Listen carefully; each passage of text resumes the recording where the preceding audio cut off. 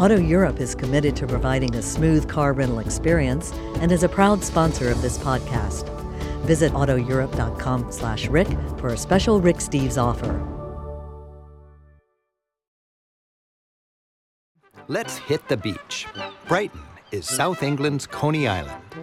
Britain's royalty helped establish Brighton as a resort back around 1800 when Napoleon's wars shut down vacation travel on the continent. King George IV chose Brighton to build a vacation palace for himself, and royal followers began a frenzy of construction along the nearby seashore. Soon, this once sleepy seaside village was transformed into an elegant resort town. In 1840, the train connected London with Brighton. Suddenly, these beaches were accessible to the working-class masses, and Brighton has been London by the sea ever since. Two landmarks line the promenade. The latest eye-catcher is a futuristic observation tower. But the big draw remains its pleasure pier. Built in 1899 and jutting far into the water, it gave everyone a chance to enjoy the sea. Glittering and loaded with amusements, Brighton Pier is the place to go for a fix of junk food, including some candy floss, that's cotton candy, and to survive dizzying rides.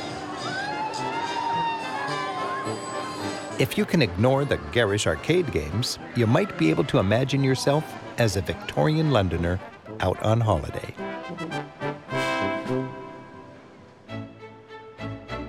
Just a couple blocks from the People's Pier was the King's Palace. Brighton's Royal Pavilion, with its eccentric exterior, recalls the city's flamboyant heyday. Its interior, which retains its 1820s decor, is even more outlandish. As a prince, the man who would become England's King George IV was lively, decadent, and trend-setting. He loved to vacation by the sea and host glamorous parties. George was enamored with Asian cultures, styling his vacation home with exotic decorations from the Far East. Music was a passion of the king.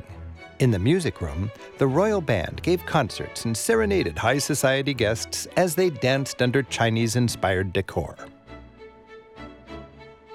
The king's other passion? Hosting elaborate dinners.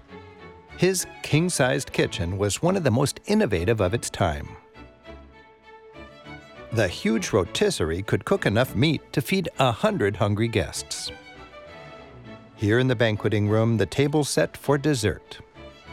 Imagine England's pre-Victorian elite munching cream cakes and sipping liqueurs under the extravagant, dragon-powered chandelier.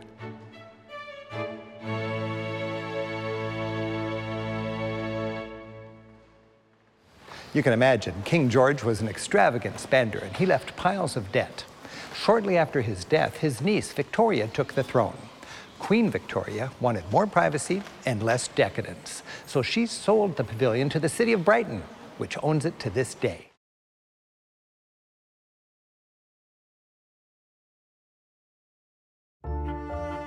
Traveling through Europe?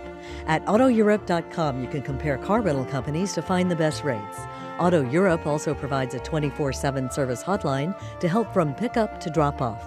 Visit autoeurope.com/Rick to get a special Rick Steves offer with any car rental.